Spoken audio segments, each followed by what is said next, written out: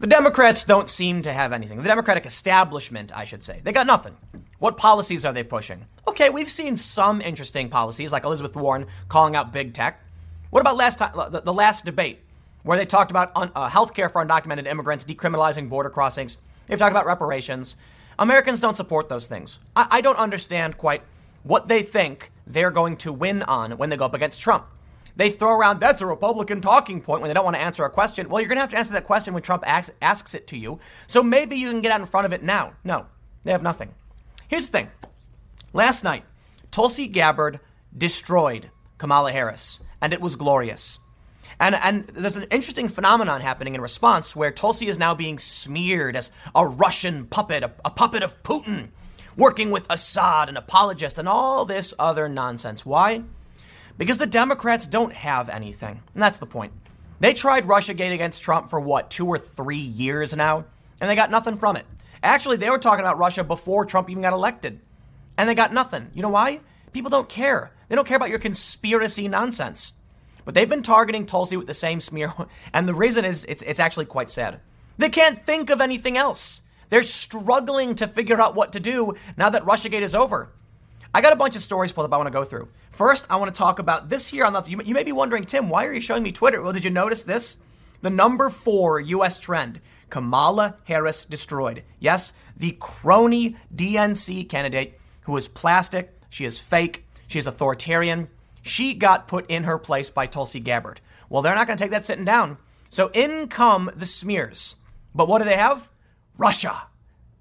Seriously, that's it. I want to go some of these stories and address a lot of the smears that are hitting Tulsi in the wake of her, complete annihilation of the Kamala Harris campaign in what was a truly glorious moment. And we have this first story. Kamala Harris destroyed trending after Democratic debate. But I want to point something out. One of the big smears they have right now is that it's the MAGA people and Russian bots who are propping up Tulsi Gabbard. And they say, why would a Trump supporter like Tulsi Gabbard? You ever stop to think? Think about the character of Donald Trump. Think about the character of Tulsi Gabbard. Now, you may say they're very different people, right? Yes. However, they tell it like it is. I certainly think Tulsi Gabbard has things to be criticized for. When she said Trump supported al-Qaeda, that fell flat bad. And I think she better clarify that. But I respect her enough to think she didn't just willy-nilly blurt something out. And she maybe has an idea behind that, but I'm still going to be very critical of it. You get no freebies from me. I mentioned this in my first segment on my second channel.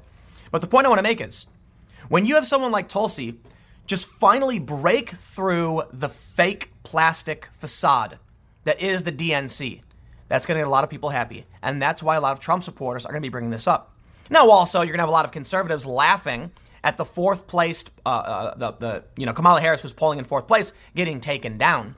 But they're trying to act like it's a surprise. Trump supporters who like Trump speaking off the cuff would support someone like Tulsi, who straight up called out the hypocrisy and lies from someone like Kamala Harris. Let's read a little bit.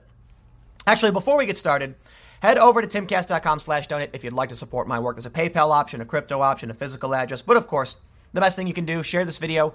Independent political commentary is getting deranked. And as this is very, relatively pro-Tulsi and anti-DNC establishment, I can imagine the powers that be are not going to be too happy with it.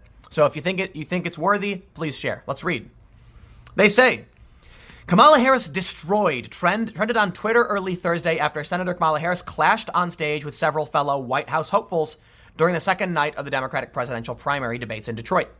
The term, buoyed mostly by progressives supporting Rep. Tulsi Gabbard, referred to a moment on stage during Wednesday night's debate when Gabbard questioned Harris on her record as a prosecutor. She put over 1,500 people in jail for marijuana violations and then laughed about it when she was asked if she ever smoked marijuana. Gabbard said during a heated discussion on criminal justice, referring to Harris. The remark garnered a round of applause for the Hawaii congresswoman. She blocked evidence that would have freed an innocent man from death row until the courts forced her to do so. She kept people in prison beyond their sentences to use them as cheap labor for the state of California. Bravo.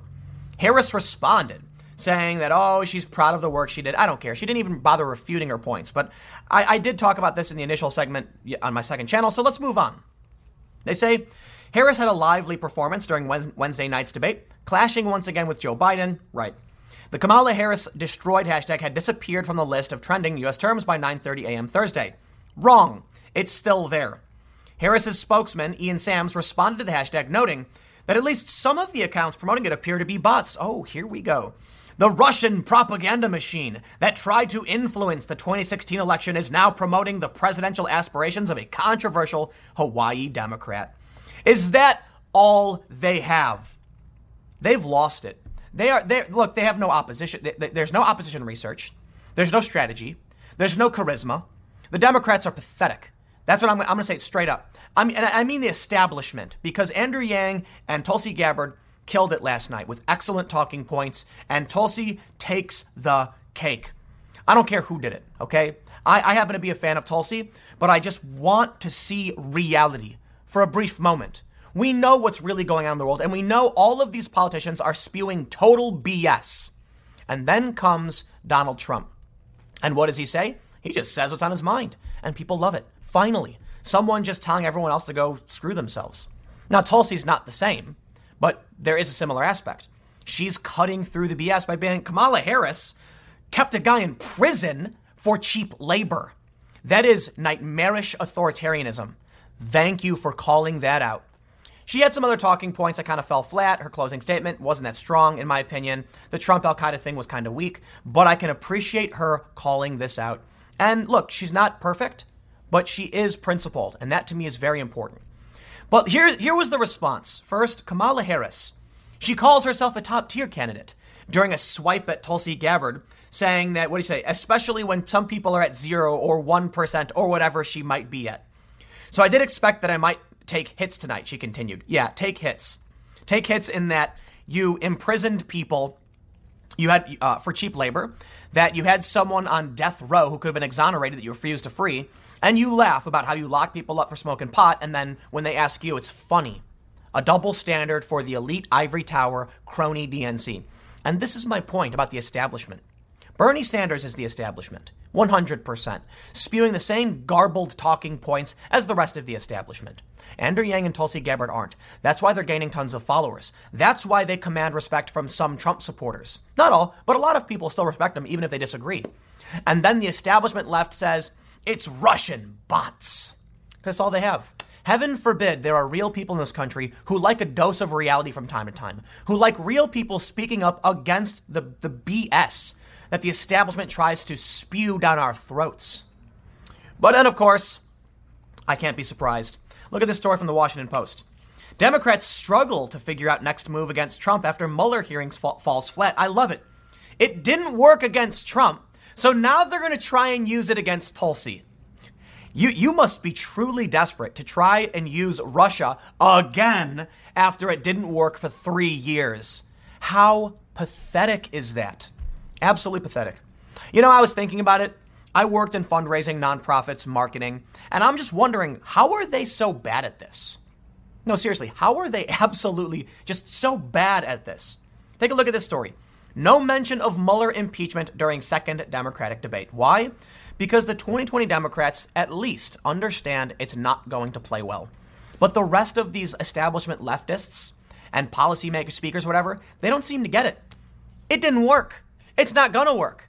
Now, CNN, MSNBC, or CNN, whatever, understand. I don't even think they brought this up in MSNBC, but CNN got it. They were like, yeah, we maybe don't want to do the Russiagate thing. That's done. That's just bad, right? But they're still going to try. So here's where I want to go back in time and see and show you they've been prepping this for a while.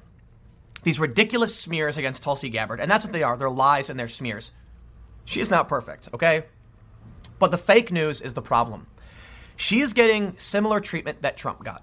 Admittedly, she's nowhere near as prominent and famous as Trump is, but this is their line of attack.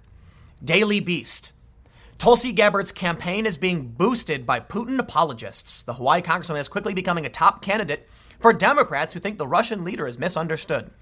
Is that where they go? How about this one? Russia's propaganda machine discovers 2020 Democratic candidate Tulsi Gabbard.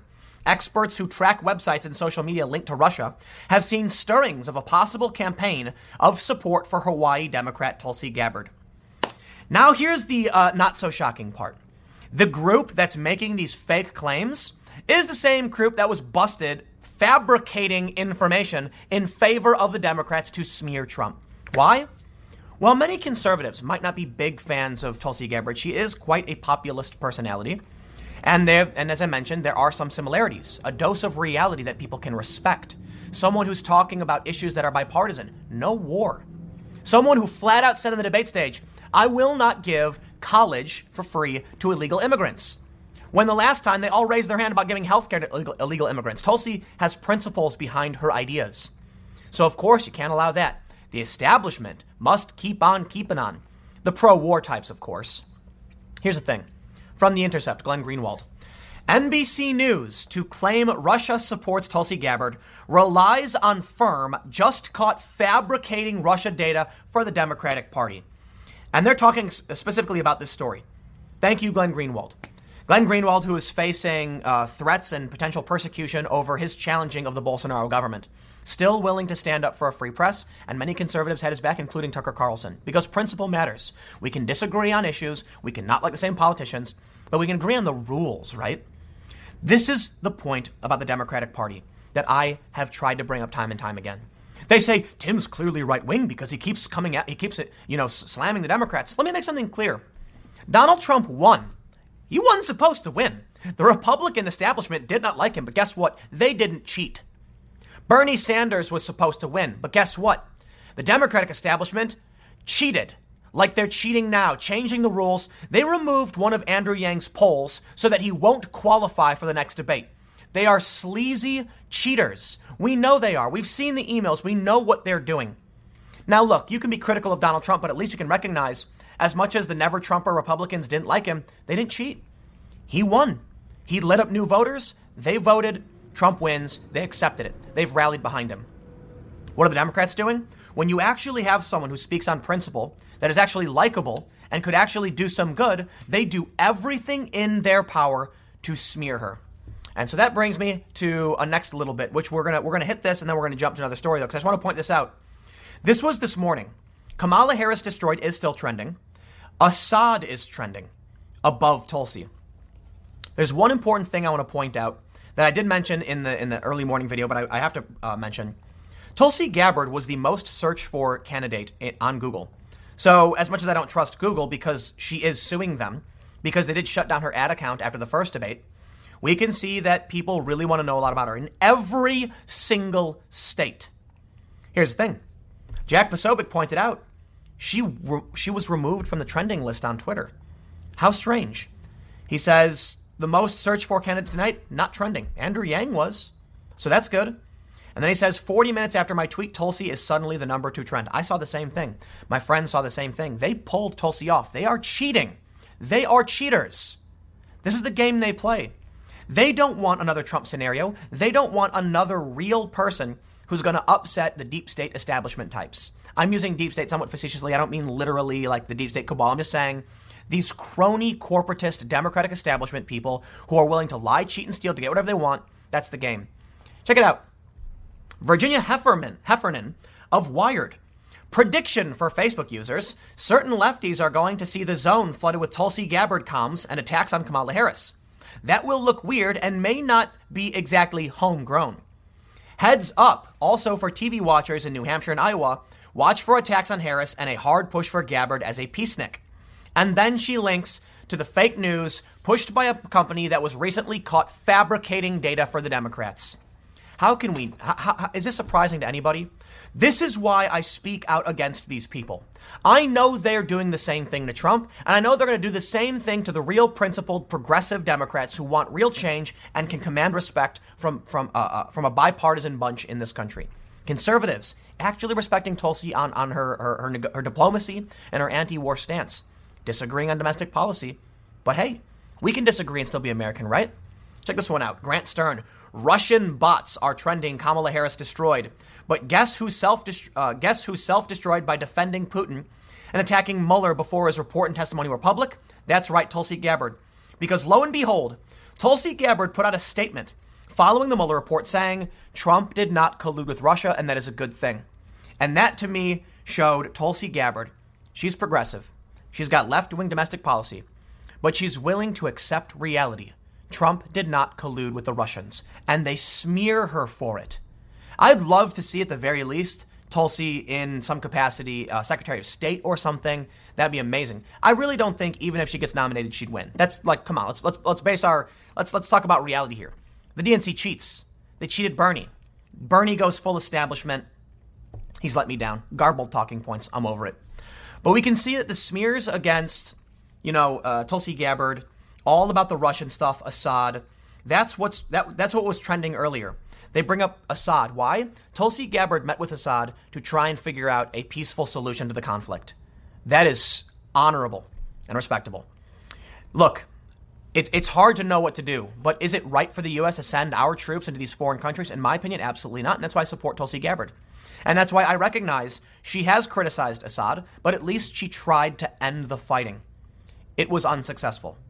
But the U.S. they really, really want this pipeline. It's a complicated story. I'm not going to rehash the whole thing, but I recommend looking up the Qatar-Turkey pipeline and how Assad, aligned with Russia, blocked our pipeline for natural gas into Europe. And there's like a gas monopoly in Europe that Russia has through a company called Gazprom. It's complicated. But this is all about U.S. interests. And Tulsi is I guess it's kind of like an America First approach. Let's stop going to foreign countries and wasting money and spend that money here. And I agree. But of course, you can see on Twitter, Russian bots, beware the Russian bots and their promotion of Tulsi Gabbard and sowing racial discord, especially around Kamala Harris. 4,000 retweets. The Democrats, in my opinion, don't deserve to win because they're insane cheaters. Because they can't, it's just, the absurdity is palpable. And I want to make one more point before we move on and I show you some debunking. Kamala Harris smeared Tulsi Gabbard as an Assad apologist. It's nonsense, right? But if they can't see that someone like me is actively looking for a Democrat to vote for, Yang Tulsi being principled and leaning left, they think that's right-wing. They call Tulsi Gabbard right-wing, hawkish, Republican, etc. Vox called her conservative. Then they can't realize they have excised a large portion of the left from their own party. I just can't imagine they win when they pull off this nonsense. So I'll just briefly mention this as we move on. Tulsi is suing Google. It didn't fit into where I want it to fit in, but I'll mention it. So here's the thing. I did mention this already, but I bring this up now because she mentions the Assad apologist. This is a story from Free Beacon where Kamala Harris dismisses Gabbard as a 0 or 1% candidate, but then says she's an apologist for Bashar al-Assad. And this is the bigger story. Tulsi Gabbard responded, saying, "I will never apologize." Here's the thing. A lot of people are taking a clip out of context where when she was asked if Assad was a murderer, she said, "It's not about that," and continued. They snip it out of context and say, aha, she is an apologist. She can't, and they're just spreading propaganda and lies. No respect for the intelligence of the Democratic voter base. Just trying to manipulate on emotion with fake news and lies. And that's why the Democrats do not deserve my vote or any other moderate or even progressive of principle. I know a lot of progressives who are very pro-Tulsi, and they're seeing the same thing I am. Tulsi went on to say she does not dispute that Assad has done these horrible things. It was a longer conversation. She said, "We still have troops in Syria, troops who are dying. That's my focus. That's why I'm running for president, to bring about the sea change in foreign policy." Well, the Democratic establishment, they love war. They don't want this. And that's why they don't like Trump either. Trump also ran an anti-war. Think about the 2016 debates between Hillary and Trump, when Hillary was actually entertaining the possibility we go to war with Russia, and Trump was like, what? Why? Why would we do that? And it spoke to a lot of people. There was an article from Pat Buchanan to replace John Bolton with Tulsi Gabbard because even conservatives recognize you don't have to like her domestic policy to be like, hey, no war, right? It makes a lot of sense. But I want to end this. One final point. An article by Michael Tracy. I think Michael Tracy is fantastic. He's a journalist, if you're not familiar, and he routinely criticizes the absurdities of the establishment. The baseless vilification of Tulsi Gabbard. She's not an Assad apologist. She simply believes in trying to stop armed conflict through negotiations. And Michael said he has never found any statement from her anywhere where she apologized, defended, or deflected on Assad. And even the other day, she straight up said, "I don't dispute that," when asked if he was, a murderer. They say Anderson Cooper pushed back on it. But she talked about how, look, I'll make this point. They criticized Trump for talking and trying to work with Kim Jong-un. I won't. You know why? I get it. Trump can't just go and be like he's an evil, evil person, because that's going to hurt negotiations. Trump has to give a little, even if it is not the right thing. You know, maybe it's the right thing to do, but it's not necessarily a good thing. That's the challenge. Do we want to condemn Assad and Kim Jong-un for what they've done? Absolutely. But we also have to recognize diplomacy requires us maybe holding our tongues. Trump knows that. And he was the first president, I believe, to actually cross into North Korea. That was a great and tremendous risk to himself. The same is true for Gabbard meeting with Assad. These are people who I believe actually want to end war. Now, Trump, I think, acts on, is it going to play to his base? Is it going to be, people love him for it? That's one of the reasons I'm not the biggest fan of the guy. But hey, look, a good thing is a good thing, right? Tulsi Gabbard, I believe, acts on principle, and she met with Assad to bring about some changes. But let's wrap this up because I think you get the point. What I really want to say is the Democrats are cheaters. They're cronies. They're corporatists. They're elites. They're millionaires. They're playing a rigged game, and they don't want the real people to make it. This should show us one important thing, though. They don't control everything. They're not invincible. Now, they were able to steal it from Bernie because they control it enough. The Republicans don't play that game, and you see why people like Trump. They didn't cheat, and Trump was able to win. But the Democrats cheat, but they are not invincible. Not at all, especially with the internet. And that's why Tulsi was removed from trending, in my opinion. You can't call that a coincidence, man. She was just off the trending list? How does that make sense? Yet Assad was trending? Google suspended her ad account because after she was the top searched candidate in the first debate. I don't believe these are coincidences when we see how the establishment acts to protect itself. But you know what? I'll just say this. I don't like playing the conspiracy theory. I don't know why she was removed from Twitter. It could have been a technical glitch. I don't know. Jack Dorsey maxed out his contributions to Tulsi Gabbard, so it would be weird. But it happened. For whatever reason it happened, a big tech company for some reason removed Tulsi Gabbard from the trending list, and she reappeared like an hour later. For some reason, Google suspended her ad account. I think it's political bias. I think they don't like being challenged. I think they're trying to maintain control, and Trump threatens that, and so does Tulsi Gabbard. So they both get the Russia treatment. Anyway, thanks for hanging out. Stick around. Next segment will be coming up at 6 p.m. youtube.com/TimCastNews, a different channel from this one, and I will see you all there. I've talked to a lot of Trump supporters in my day. I went around during the campaign, and I heard a lot, particularly from young people, that they were sick and tired of political correctness. But I also heard a lot from people that Trump was saying it like it was. It's actually something we've heard about a lot of presidents in the past, that they finally feel like someone's breaking through the PRBS. PRBS. Anyway, I remember that one moment where Hillary Clinton says, thank God we don't have someone like with the temperament of Donald Trump as president. And then Trump says, because you'd be in jail, and everyone starts screaming and clapping. That was the kind of talk people were looking for. Trump didn't appear to be playing this fake game. Now, maybe he was. Maybe Trump is just so good at manipulating the media. He knows how to come off in this way. But for me, watching that, I bust out laughing because I don't literally, I never really thought Trump was going to call the cops and arrest Hillary. As much as he said lock her up and all that stuff, I'm like, yeah, right, that'll never happen. But it was funny to see him kind of just take a sledgehammer to the mold.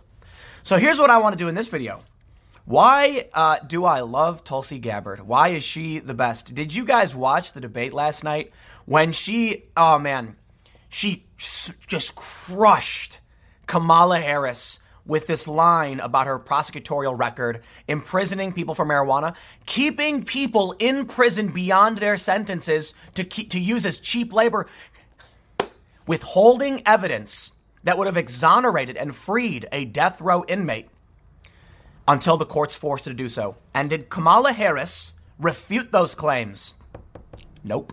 And it was at that moment my Twitter feed was lighting up left and right. Tulsi, oh man.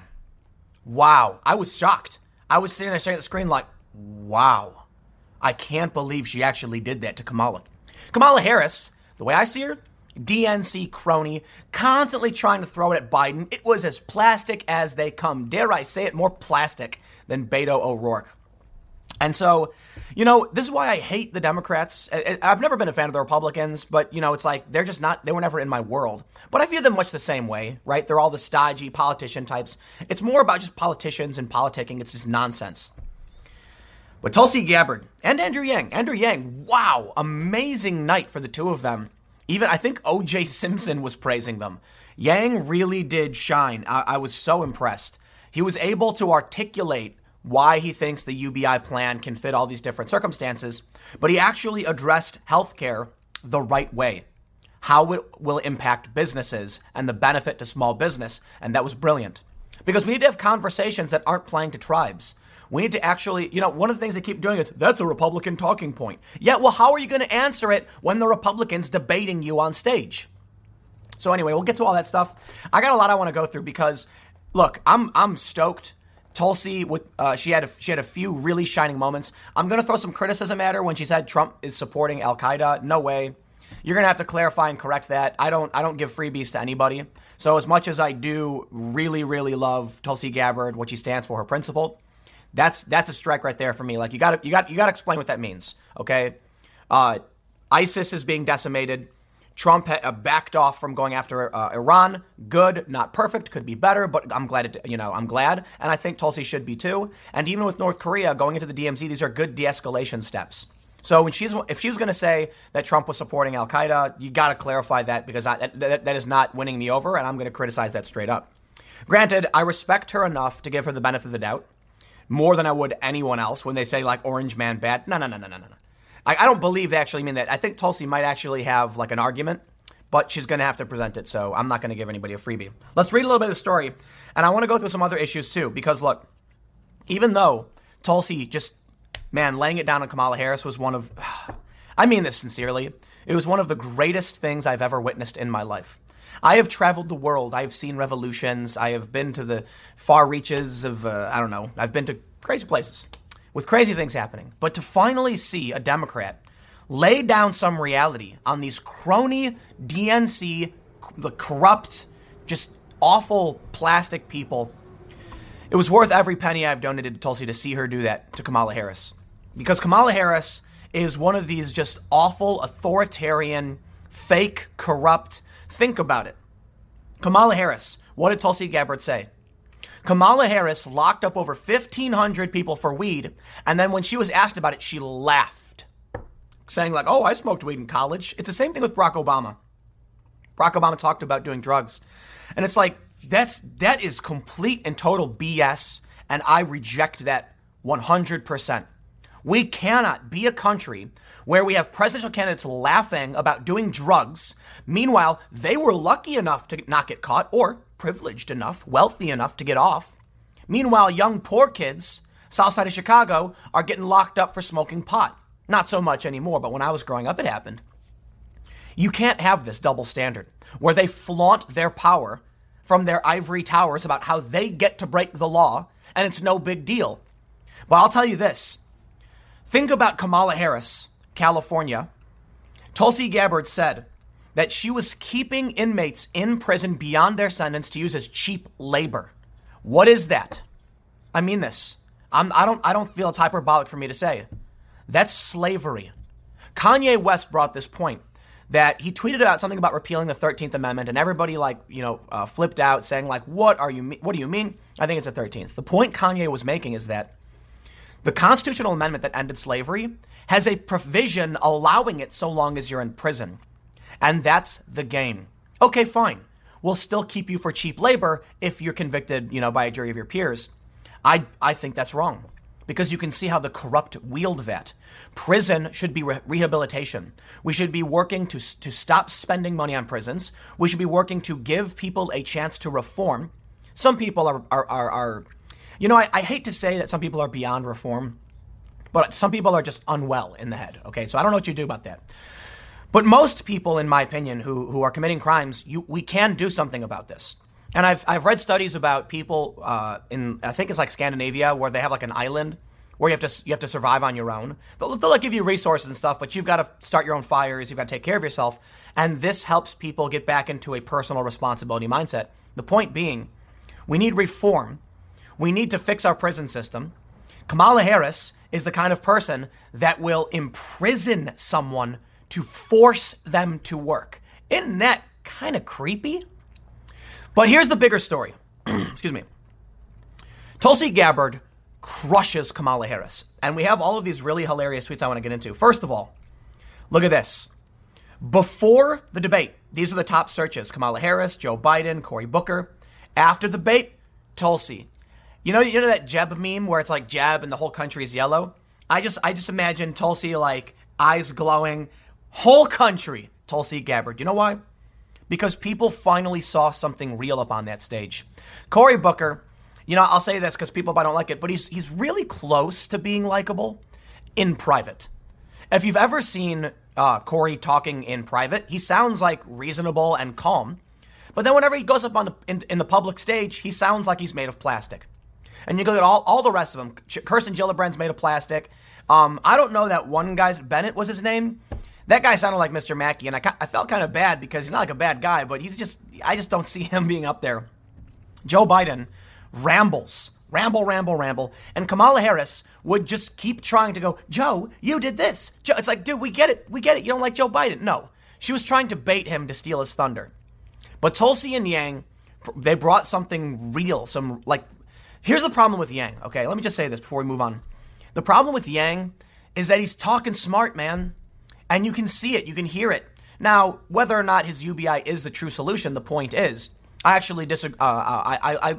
It's hard to say where I am. I'm on the fence with his plan for a dividend, taking tax, a VAT tax from big companies, because I think there's massive cultural, it's a massive and dramatic cultural shift that we can't necessarily predict.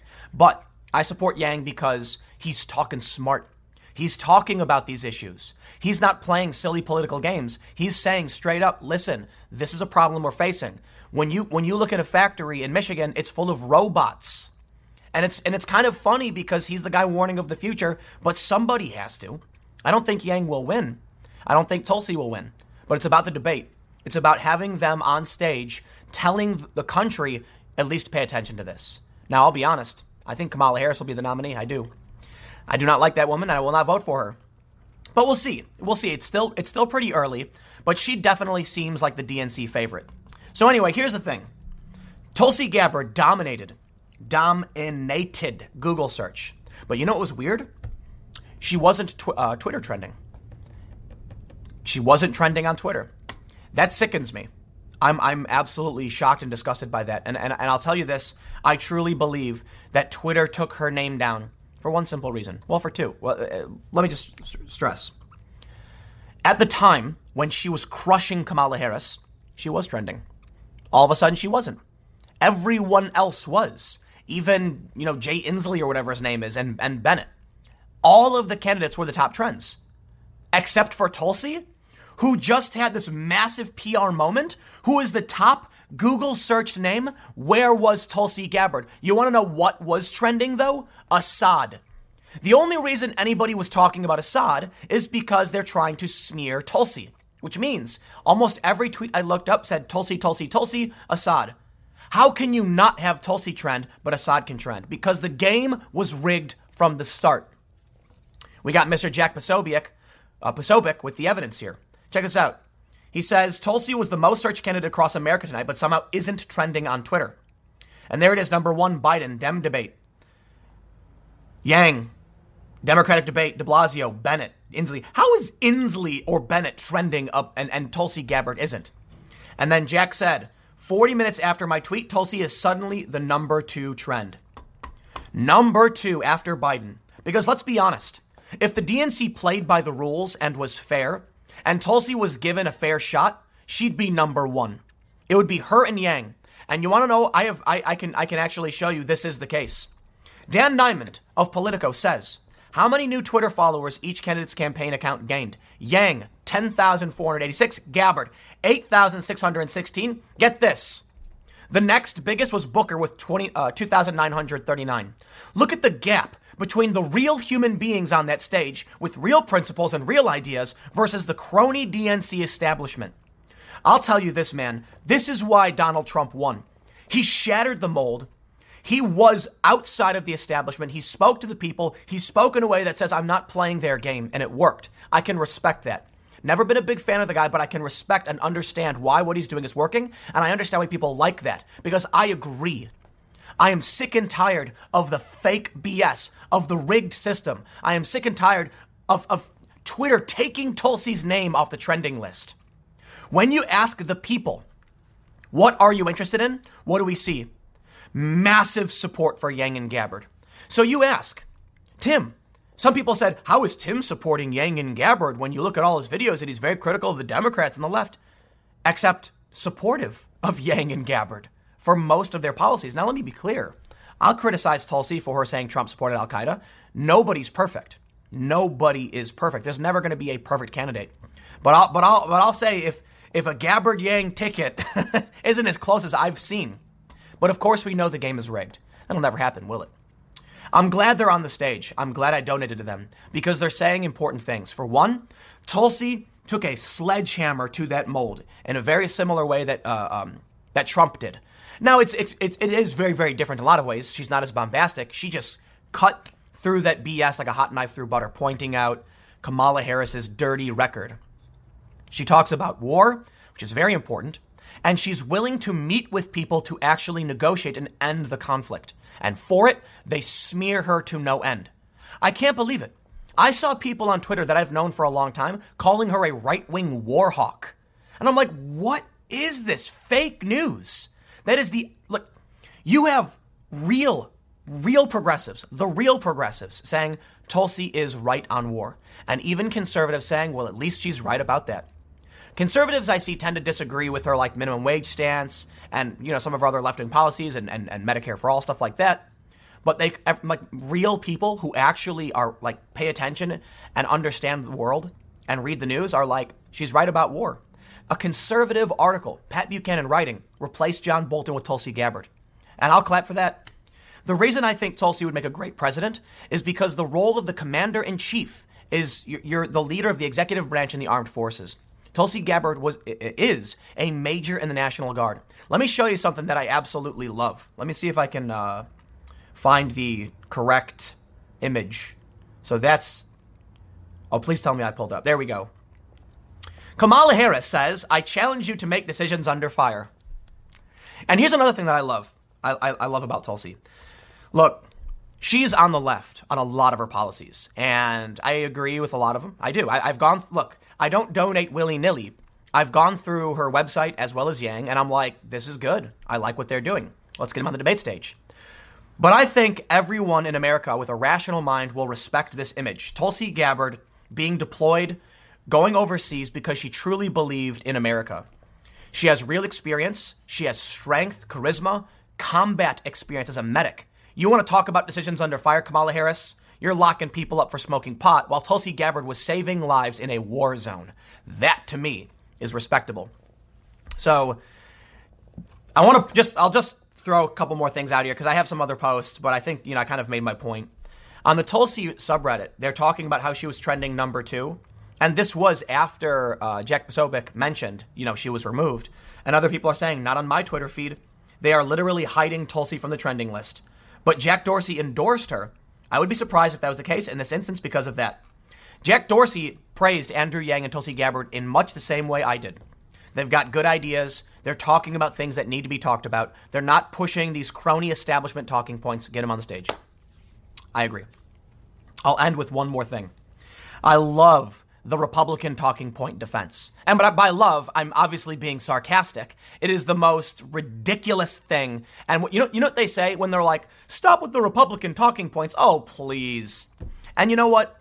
I'll give Marianne Williamson credit because when this was brought up in the debate the other day, she said, you've got to answer that question to Republicans. I don't care if it's a talking point. She's right. How could, Ben Shapiro tweeted, Republican talking point really means legitimate question the Democrats have no answer for. Can't disagree. Because Kamala Harris responded to some, I'm pretty sure someone said something and she goes, that's a Republican talking point. It's like, oh, please, dude. I don't care whose talking point it is. Answer the question. Because if you can't answer the question to your own Democrat, you think Trump's going to let you walk past this one? Nice try. So anyway, let me end by saying this. I don't agree with everything Tulsi does or believes in, but to me, she put her money where her mouth is. She served this country, what now, like 22 years, 16 in the armed forces, overseas, actually in conflict, understanding the true cost of war. She's principled. She stepped down from the DNC when they screwed over Bernie. Now, Bernie's an establishment candidate. I've lost faith in him. But Tulsi stood on principle in that regard. She's fighting back against big tech. She's being censored by big tech. She's repeatedly defended free speech online. She's called for everybody to unite to combat the threat that is big tech. She's gone on Tucker Carlson's show. She's gone on the Joe Rogan podcast. Dare I say it, her and Yang might be the only human beings, the only real human beings running for the Democrats. And you know, I'm honored, and it is an honor and as a privilege as somebody who thinks these, Tulsi and Yang are the best candidates. It is an honor and a privilege to me that they're conservatives who will say with principle, I disagree with their policies, but you're right, they are good people, and I can respect and understand why you've chosen them. And here's the last thing I want to say when it comes to like Yang and Gabbard.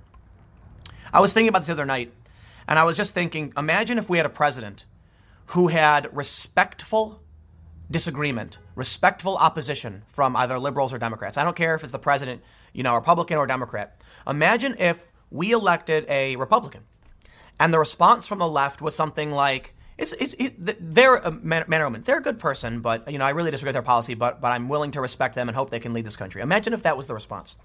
Imagine if we got a president that was a Democrat and the response was from conservatives was very much, I really disagree with a lot of their policies. I'm going to reject them and vote against them, but I can absolutely respect that they're being honest and truly passionate, that they're doing the right thing. Imagine if that was the response. And I look at how conservatives and moderates react to Yang and Gabbard, and I'm like, that's why I truly think they would be a fantastic president. But let me make one thing clear. At least as of today, what I've seen, I have seen the conservatives willing to extend the olive branch and express that respect. What do I see on the left? And again, people are going to be like, oh, Tim pointed at the left again. I'm being honest. I saw people I've known for years smearing Tulsi Gabbard. For what? She called out the cronies. She's standing on principle. I don't get it. How is it the conservatives are going to be like, I would never vote for her. Trump is the president. Yet still say I can understand why people would and defend her. You approach her positions honestly. It's not the Trump supporters calling her an Assad apologist. It's not. It's the left smearing her. So, I'll say this. As much as I think it'd be great to have a president everyone respected, even if some disagreed, I don't think it's going to happen because I think the left is collectivist and tribal-based. And no matter who the Republicans ever get, even if it is someone respectable, they're going to smear him anyway because they smear their own. It's a circular firing squad. And that's the truth. The left is in a difficult spot. Whether any of these people want to admit it, Tim Pool ain't right-wing. Sorry. If you can't recognize that I support these Democratic candidates for their policies, for their principles, and would prefer them over Trump, you can't, then that means you don't see the fact the left is fractured. And you've lost my vote. Someone who voted for Obama, you've lost my vote. Now I'm going to vote for Tulsi or Yang. That's what I'm going to do. And then invariably when the DNC cheats them out of it, I'm not going to vote for the crony establishment. I vote on principle. I'm not going to vote for Trump because Hillary is worse. I'm not going to vote for Hillary because Trump is worse. It's never going to happen. I'm going to look at a candidate and say, do I think this person is good? And I will vote for them. Because I truly believe if everyone stood on principle, we would have a better nation. We would have better leaders. But we get the leaders we deserve. So I'm going to vote in the primary. It's a tough choice. It really is between Yang and Tulsi. But I'd probably have to go for Tulsi. Because I believe she would make a better commander-in-chief with her experience in the armed forces. Yang, I think, is a smart man with great policy ideas. But when it comes down to the primary, that's what it is. Now, in the end, I assume neither of them will actually be the real nominee, the Democratic nominee. And I accept it. I'll probably write their names in. Because I stand on principle, and that's just what I'm going to do. So anyway, this went long, but good. I'm happy to have seen Tulsi take down Kamala. That was fantastic. So anyway, stick around. Next segment will be at 1 p.m. on this channel. Thanks for hanging out, and I will see you all next time. A lot of people don't understand how big tech bias actually works. Now, there are some overt instances of bias where we see a leaked email from Project Veritas where someone at Google refers to Ben Shapiro, Jordan Peterson, and Prager University as you-know-who far-right extremists. That's overt, that we can see. There have been instances where there's a clear bias in who gets banned from certain platforms. Say Twitter, for instance, Learn to Code. It's all very obvious. Interestingly now, we are actually seeing the media finally loop back around to reality and admit, are Google and Facebook censoring conservatives? The problem is more widespread than that. And they're correct, saying the social media giants say they don't want to regulate political speech, but they already are. This article is actually pretty good. And I'll tell you why. The bias of big tech has to do with the targeting of words and ideas, not individuals. I pointed this out on the Joe Rogan podcast. I said, your rules to Jack Dorsey are biased against conservatives. And he said, how? And I said, the misgendering policy. And he said, oh, but we look at studies and it doesn't matter.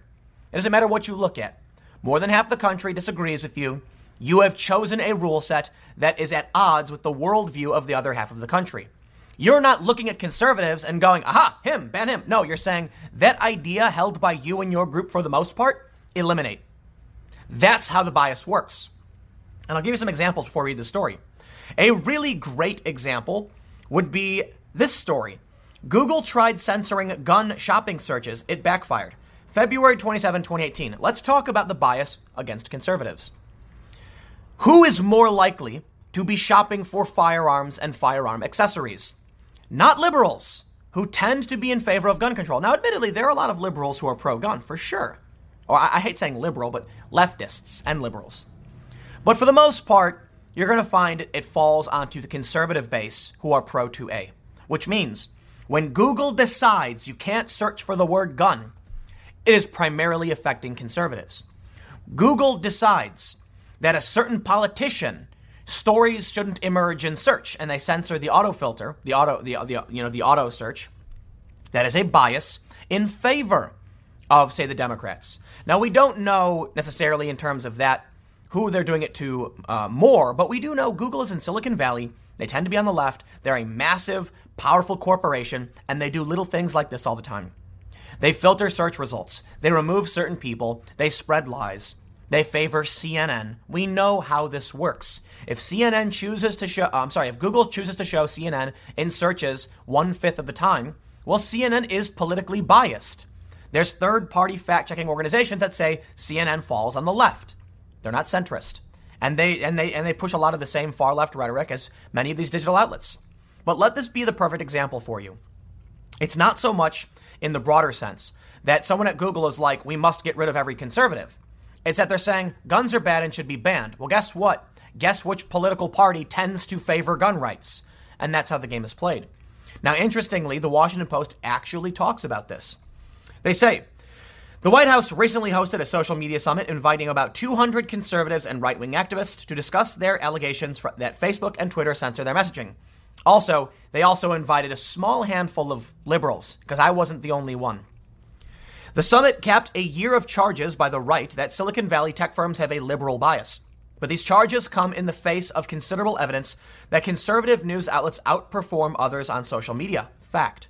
Last week, the charges turned bipartisan. Rep. Tulsi Gabbard, a Democratic presidential candidate, filed a $50 million lawsuit against Google, alleging that a temporary account suspension infringed on her free speech. More importantly, that suspension infringed on a presidential campaign.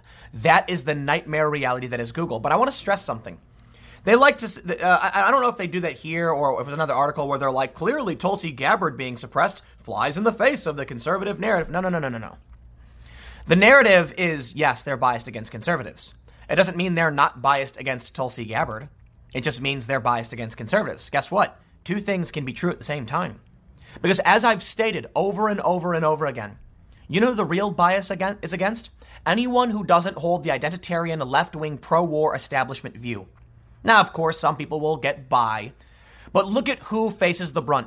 Maffick Media, left-wing anti-war media. Tulsi Gabbard, left-wing anti-war presidential candidate. Look who is on the Pinterest censorship list. Veritas revealed Live Action, a pro-life group, but also the antimedia.com anti-war. And now here's the kicker. Guess what? Guess what other big base happens to be anti-war? Trump's base. Remember when Trump was going to strike Iran and Tucker Carlson said don't do it or something to that effect? And so Trump decided not to? Something happened, I don't have the details, because it was like a couple weeks ago, where something like Tucker Carlson said something to the effect of, if you go to war with Iran, you will not get reelected. Something like that. Trump's base does not like war, though they do support the president when he does engage in a lot of these things. The long story short, I think the real issue is the war machine is what they're trying to protect. And now here's the thing. When you have these left-wing intersectional types, they don't care for war. They will smear Tulsi Gabbard all day and night because she's the only one up there saying no, no, no. So that's how the game is played as far as I'm concerned. But let's read on. They say, our research reveals one likely reason. Facebook and Google don't make clear either their guidelines or reasoning for accepting or rejecting paid political content or the process by which they make those decisions. This lack of transparency may lead outsiders to believe the worst, especially when tech chief executives make political statements that don't accord with their prospective customers' beliefs. But they go on to say, Google bans inappropriate content, such as intimidation and discrimination, but it says nothing about what these things mean in practice. So when you start talking about, I think they actually get into talking about weapons like AR-15 in particular, but let's read. They say, over the past 2 years, we interviewed former employees of Facebook and Google and political practitioners from campaigns, political organizations, and digital political consultancies. We also analyzed email exchanges between Facebook and campaigns to investigate how these firms moderate paid political speech, such as campaign advertising. We focused on advertising or paid content, the domain where these companies are likely to have the most formal policies and transparency around the decision. They say, here's one example. Political practitioners told us that advertising that focuses on the politics of assault rifles for or against might run afoul of Google's rules. At Google, algorithms vet most advertising for inappropriate content. When an algorithm flags an ad, it then goes to human reviewers. If reviewers reject the ad, they give very little explanation, failing to clarify, for instance, why an ad about the politics of assault rifles counts as inappropriate content. As a result, campaigns don't know how to design ads that meet the standards. That limits the range of political topics on which politicians can campaign. Yes. Think about what Twitter did to Donald Trump, saying they were going to put a flag on tweets that break the rules. They're saying today, keep in mind, if you speak like the president, you will never be president. They're saying the president technically isn't allowed to be on their platform. One of the biggest public discourse communications platforms in the country. That is a psychotic precedent to set. They say keeping the rules vague allows these firms maximum flexibility to interpret their own rules. The campaign staffers we interviewed reported that company representatives generally do not explain or justify these decisions. Journalists, researchers, and individuals who have an interest in how platforms moderate political speech remain largely in the dark. So think about Google, who bans the word gun from search results. Now think about someone putting an ad up that is pro-gun, anti-gun control, saying we have a Second Amendment right. It gets flagged because it has the word gun in it.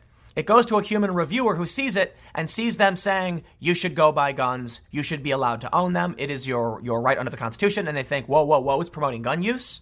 We've already banned guns from the shop. We're not going to allow the word gun in advertisements. Delete. But then think about the inverse, where they're like, guns are bad. We shouldn't have guns. Google says, that's exactly why we banned the word gun from search. We agree. You see how the bias works?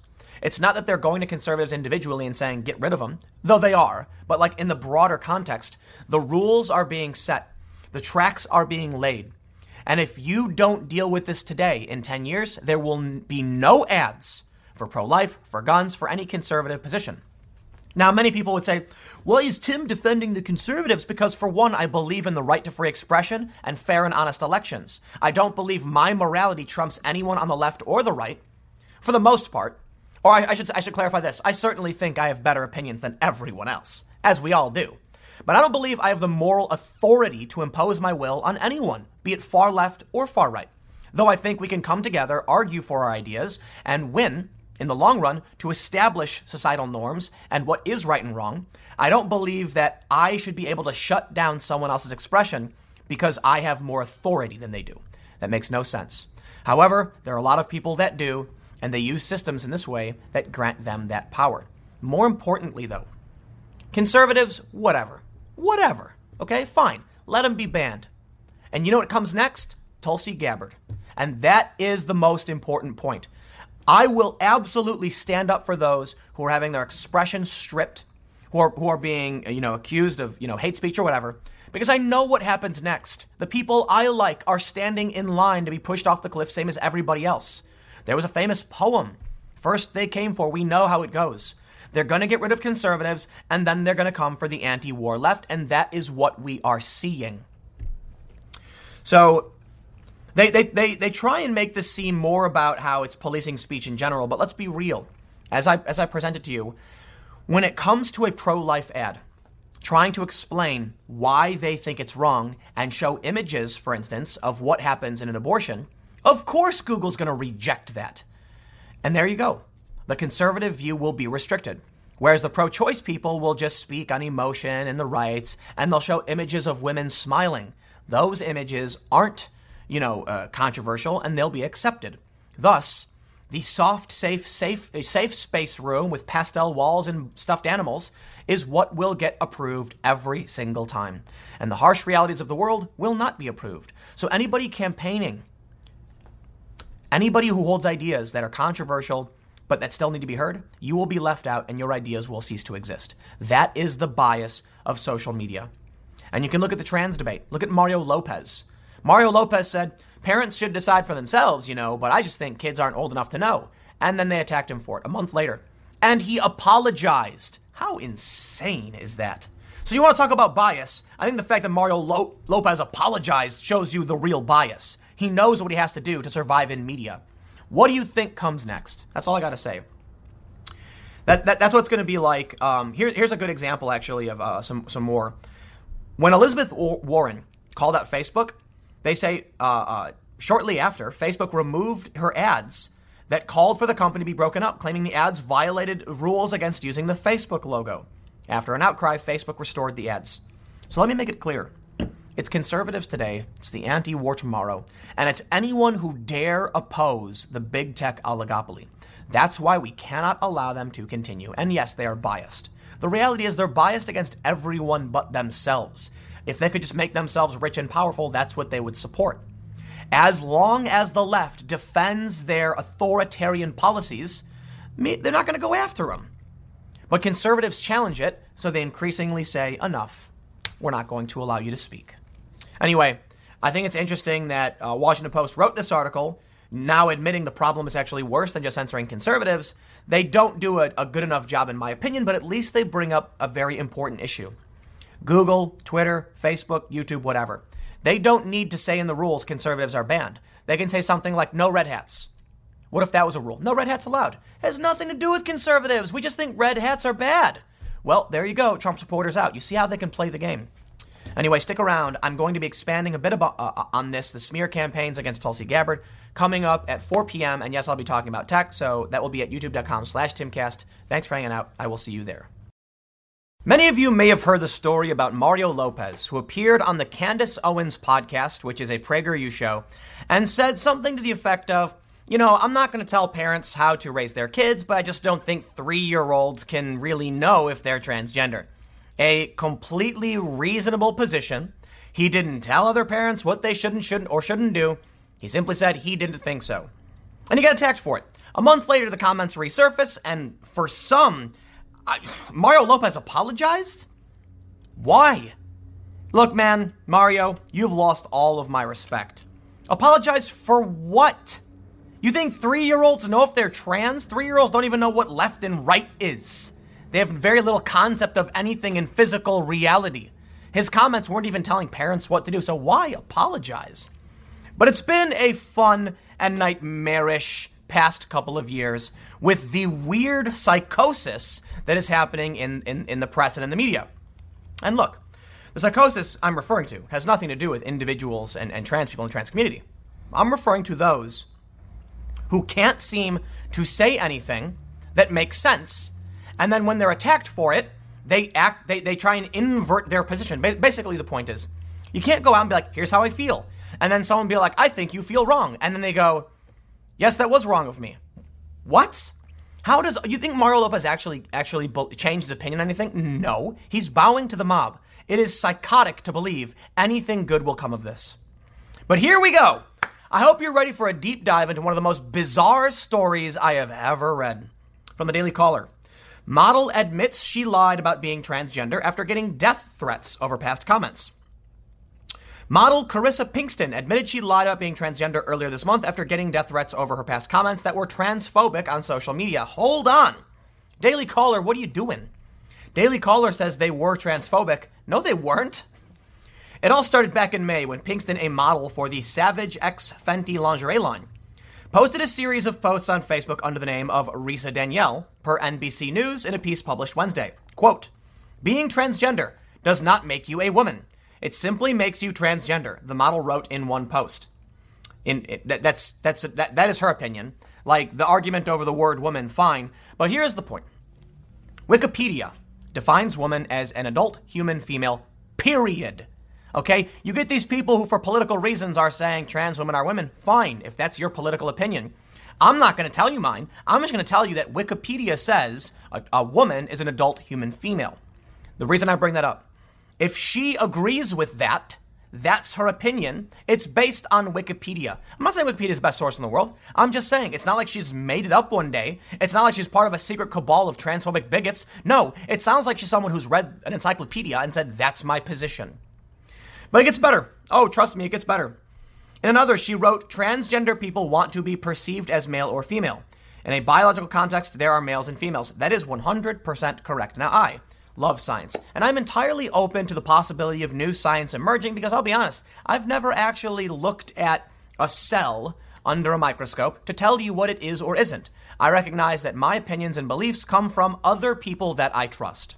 But so long as the scientific community has not undergone a dramatic overhaul where new sexual cells emerge, well, I'm going to keep my opinion to the scientific community. Same as I do for climate change. Apparently, you got factions of people who don't believe in science. But what do you think she did, this model does then, when she's losing her job or being threatened for saying basic facts?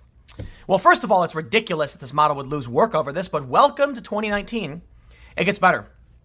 When people called her out for being transphobic, she didn't apologize and then compared a person labeling themselves as transgender to reclaiming their virginity. Screenshots of those since deleted posts resurfaced on Twitter last week, and soon after, the model was fired from her agency, Elite Models.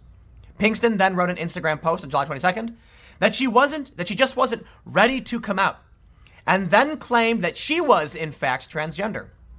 Now, I want to do something really interesting. Show you something. Here's a picture of the model, I'm assuming.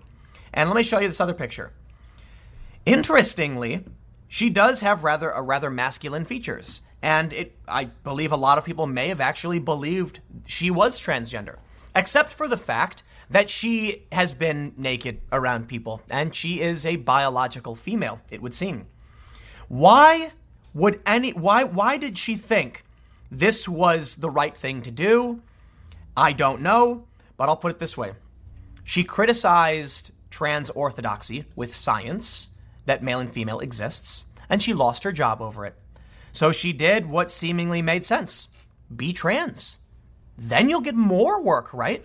No, because people know the truth. It didn't work. But think about what this means. Someone actually thought it would be more lucrative and beneficial to their career to pretend to be transgender. Things are getting weird, I'll say that. I wasn't ready to come out yet, but today I got fired and I've been receiving hate mail and death threats ever since, so I'm forced to tell everyone the truth. I'm transgender, she said. However, shortly after her big reveal, fellow models called her transgender declaration a lie. I have seen baby pictures of Carissa. I've seen her fully naked. I've been around this woman long enough to fully know her. Elise Wilson, a fellow model, wrote, "We have many trans friends. This conversation would have definitely been brought up." Meanwhile, a gender non-conforming trans model named Erin Phillip tweeted, "I know this person IRL and she is so cisgender." Imagine being a model who got exposed for being a raging transphobe, saying extremely transphobic S in the past, and then resorting to lying about being transgender online for clout in an attempt to save your career. That last part, I'm right there with you. However, raging transphobe. Let me just say something now for everybody. There are two biological sexes that we know of, at least as it pertains to humans and mammals. And my general understanding, and I could be wrong, is that there's male and female, sperm and ova, and there's not like a third cell that then interacts, which exists with a third biological sex. which means gender is bimodal. That's how it's been described by many people smarter than me in this field. That 98 point something percent of people will fall into one of two, bell curves, but there is a small overlap. There's intersex and other abnormalities, but for the most part, there are two. So yes, in most circumstances, the overwhelming majority, around 98% of the time, you will be discernibly male or female. There are then people who will be not discernibly male or female, but still functionally male or female, and there are some people where they're just kind of in between. But there is no third bell curve of a different gender that we don't, it doesn't exist. So yes, if you're born male, for the most part, you will never be female, period. I mean, unless, of course, we have some kind of, magic technology. I shouldn't say magic, but technological development that actually allows body swapping or cellular conversion or complete cellular manipulation. For the most part, after, however many years you've been alive, your body has developed to either male or female, and with some exceptions, intersex and other, but 98%-ish, okay? So I would say this. You are not a raging transphobe for pointing out typically people are going to be male or female, and you can't change that. At least not now. Perhaps in the future when we get, new technologies, you can, but right now we don't. But I will go on to say, why would anybody pretend to be trans? So then she goes on to say, I apologize for any transphobic remark I've ever made towards the trans community, the model wrote. I thought if I came out as trans that I could somehow make things better for myself, but it appears I've only made things worse. You bet you did. In an interview Tuesday with BuzzFeed News, the model shared that people don't know the entire story, and that at times she did feel like a trans person in a way. In high school, I was really bullied. Is that a joke? People don't know the entire story. Everyone was saying my original comment was transphobic, but you can't expect everyone to know everything about a culture or movement if they never have taken the time to be fully educated on it. I completely agree. And that's a really interesting thing. I've come across several people who are non-gender conforming. And I mean, there are some people in my area who I can't tell if they look biologically female, but maybe have transitioned, maybe a trans man, maybe just be a lesbian. I honestly don't know. So what do? What pronoun do I use? I don't, because you never know if you're going to get one of these people who is going to shriek at the top of their lungs and insult you or attack you. And I understand. The freaky weirdos are few and far between. Most people will just politely be like, actually, I go by X, right? And then I'll be like, oh yeah, no problem. However, do I want to risk being in a situation where all of a sudden now they're accusing me of being a raging transphobe because no one told me your pronoun? It is a weird, weird game. So you know what? I'm just going to make my own pronouns up. I'm going to make up I was actually talking to a friend and I'm like, I'm just going to say XE and XX, right? There you go. Are you XE or XX? X or XE? I don't know. The point is, because everything is offensive all the time, what are you supposed to do? Now, this person's a weirdo. I have no idea why they would pretend to be trans, but heck of a story. It just goes to show you how insane everything's gotten. The fact that you can't point out that male and female are things that are real and people are typically one or the other. The fact that it is more lucrative for them to pretend to be trans than to just stick up for their fact-based belief. Mind-blowing. So I'll say this final thought. Mario Lopez, you should have never apologized. Gross spine. But they don't want to lose their jobs because that's more important, right? Man, people are losers. Mario Lopez, I have no respect for you. Okay, I get it. You're scared. You don't want to lose your job. But until someone steps up and says, no, I'm not going to apologize, and no, I don't care, period. You know what? If you I can't be fired. That's kind of why I'm allowed to say the things I say, and that's why I would never want to work for any of these companies. But I'll tell you what. They come, they ban my channel, whatever. I got no problem going and living in the woods, building a mud hut, just hanging out, looking at the stars. It sounds pretty peaceful, doesn't it? More peaceful than this psychotic behavior. Stick around, I got a couple more segments coming up for you in a few minutes, and I will see you shortly. This is the moment I have been waiting for. The sweet, sweet, glorious moment that the Democrats of the past 2 terms realize the current party is insane. Check this out. Biden, quote, bizarre that Democrats attacked Obama's policies at debate. Yep, because Barack Obama is a Republican, at least by today's standards, and they hate everything Obama did. And that's why Trump won, and that's why Trump is going to win again. because even Joe Biden can't quite figure out what is going on with the Democratic Party. Sorry, Biden, you're a relic of, well, three years ago. It was just 3 years ago. We had Obama, deporter-in-chief. And today, we have Biden running, and they attack him with, they say it's right-wing talking points or Republican talking points. So the first thing I want to show is this story, which is very funny. Joe Biden is surprised. He says, I was a little surprised at how much incoming there was about Barack, about the president. I'm proud of having served him. I'm proud of the job he did. I don't think there's anything he has to apologize for. I do. Maybe, extrajudicial assassination and the indefinite detention provisions and prosecuting whistleblowers and okay, you get the point. Let's move on. The point is, Obama has things to be criticized for, but not his regular Democrat policies. Oh well, Barack Obama's a Republican by today's standards. That's something Biden's gonna have to contend with. He changed the dialogue. He changed the whole question. He changed what was going on. And the idea that somehow it's comparable to what this guy is doing is absolutely bizarre.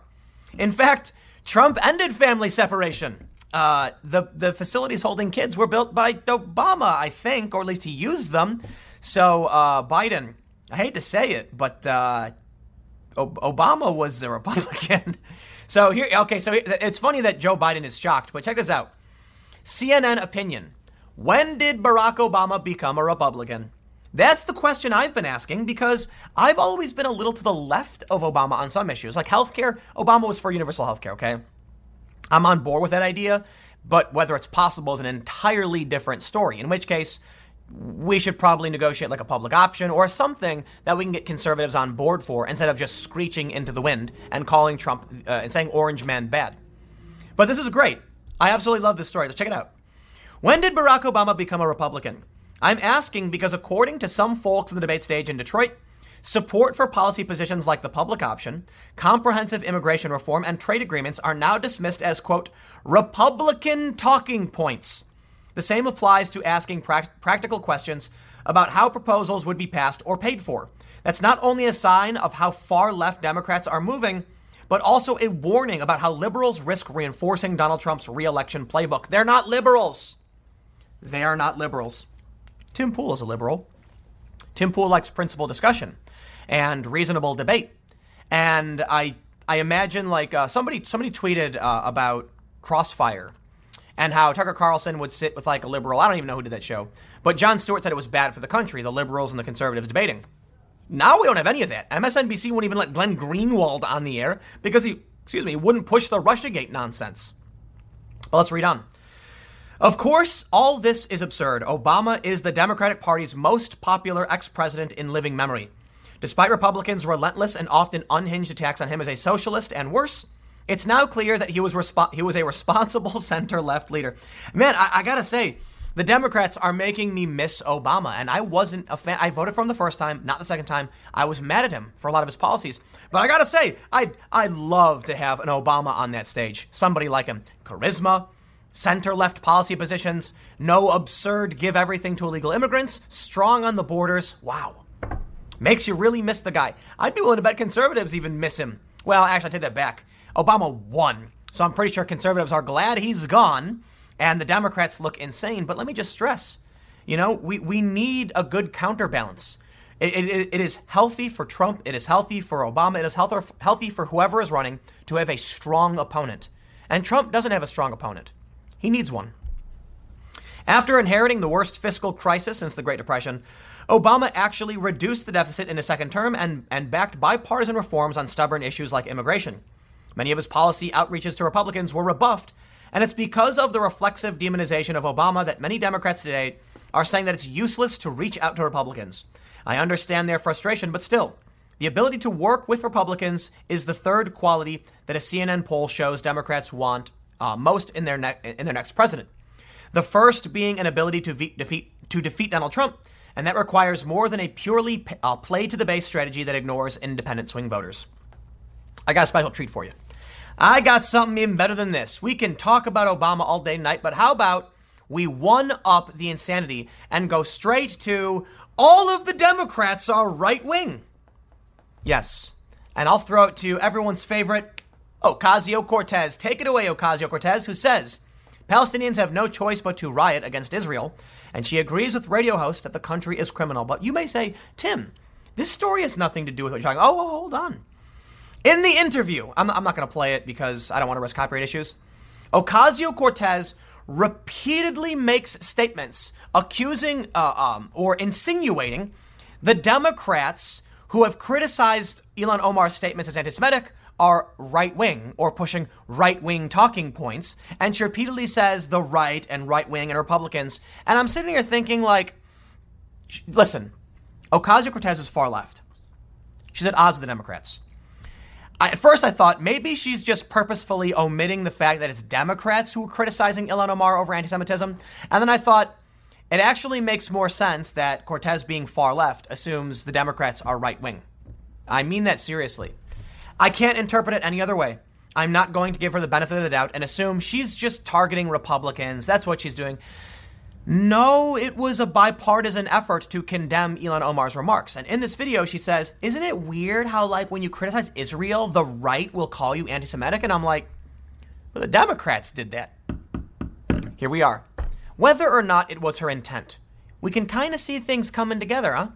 We can see how Ocasio-Cortez lumps the Democrats in with Republicans.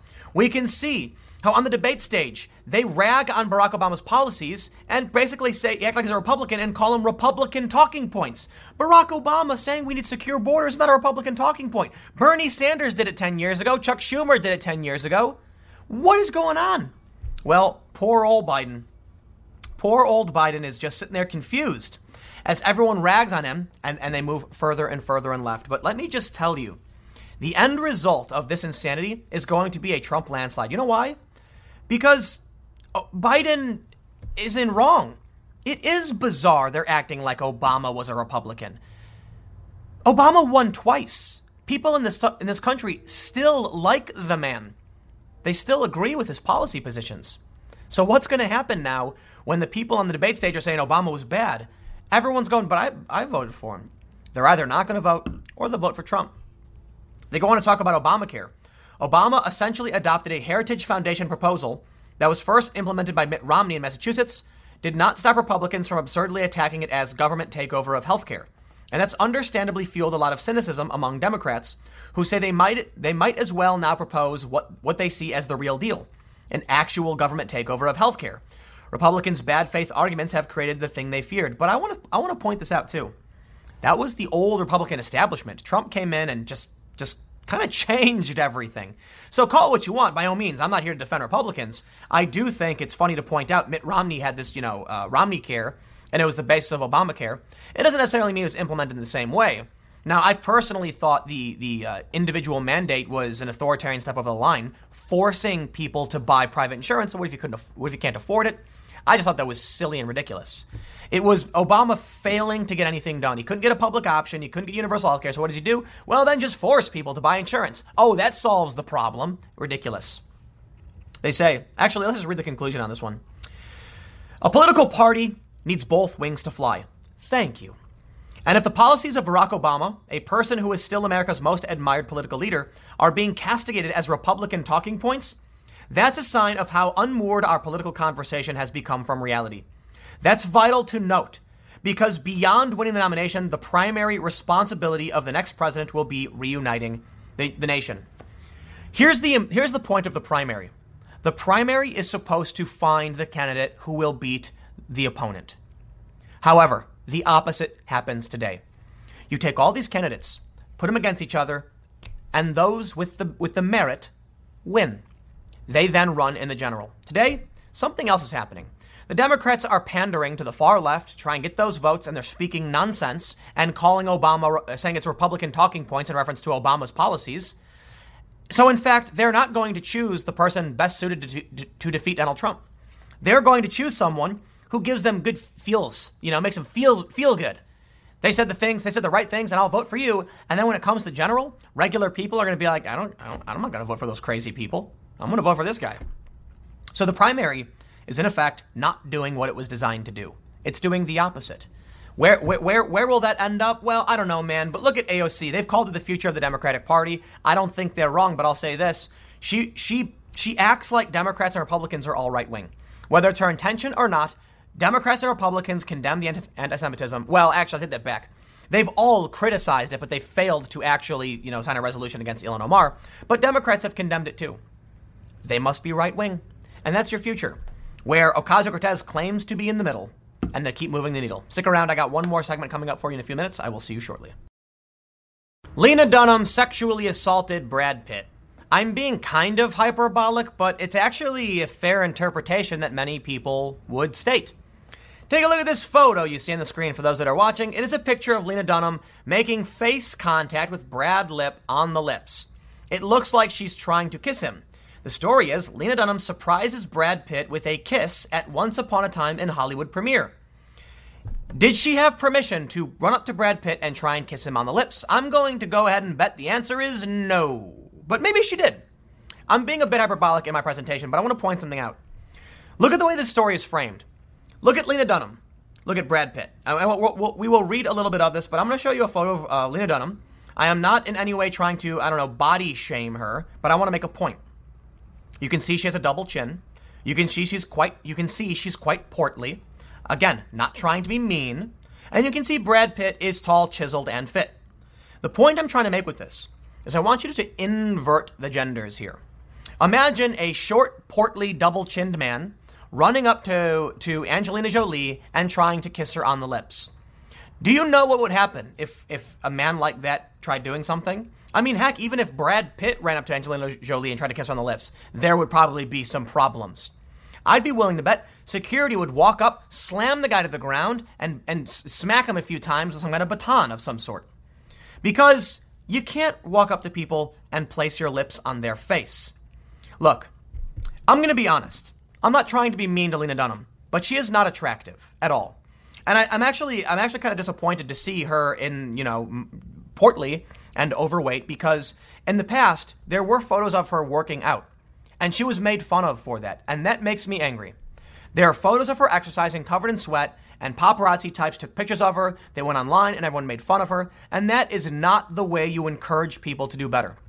So that, shame on everybody for ragging on somebody who's trying to exercise and actually get fit. But now here we are, and for whatever reason, she's not fit, she's portly, and she is jumping at Brad Pitt's face.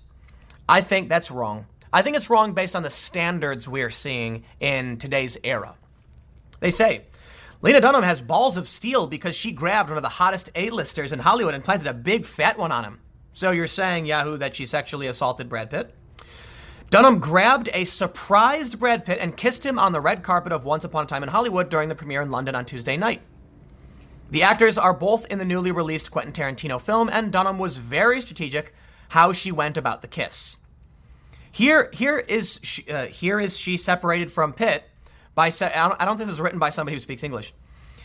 Separated by several of their co-stars, he appears to be talking to Tarantino, Leo DiCaprio, Margot Robbie, but that didn't stop the former Girls actress from keeping all eyes on him. And there it is. Dunham, who plays one of Charles Manson's cult followers in the film, bypasses her co-stars and heads straight for Pitt's unsuspecting lips. Putting his arm around her as if to give Dunham a hug, she's clearly ready to go in for the kill. Ooh, look at that. And it looks like in this photo you can see she kissed him on the lips. She appears to head straight for the lips and maybe gets half-mouth contact before Pitt turns his cheek. It's a ballsy move for the star to come at the Oscar winner so aggressively, but it's no surprise because just days ago she admitted that flirting with him on the Once Upon a Time in Hollywood set was a career highlight. It's not every day I get to wear a muumuu, go barefoot, flirt with Brad Pitt, and join a cult as a job. In the film, Pitt plays Leo DiCaprio's character's stunt double who ends up at Manson's ranch, where Dunham and other cult members are staying. Spoiler, she doesn't seduce him in the film either. Double standard, right?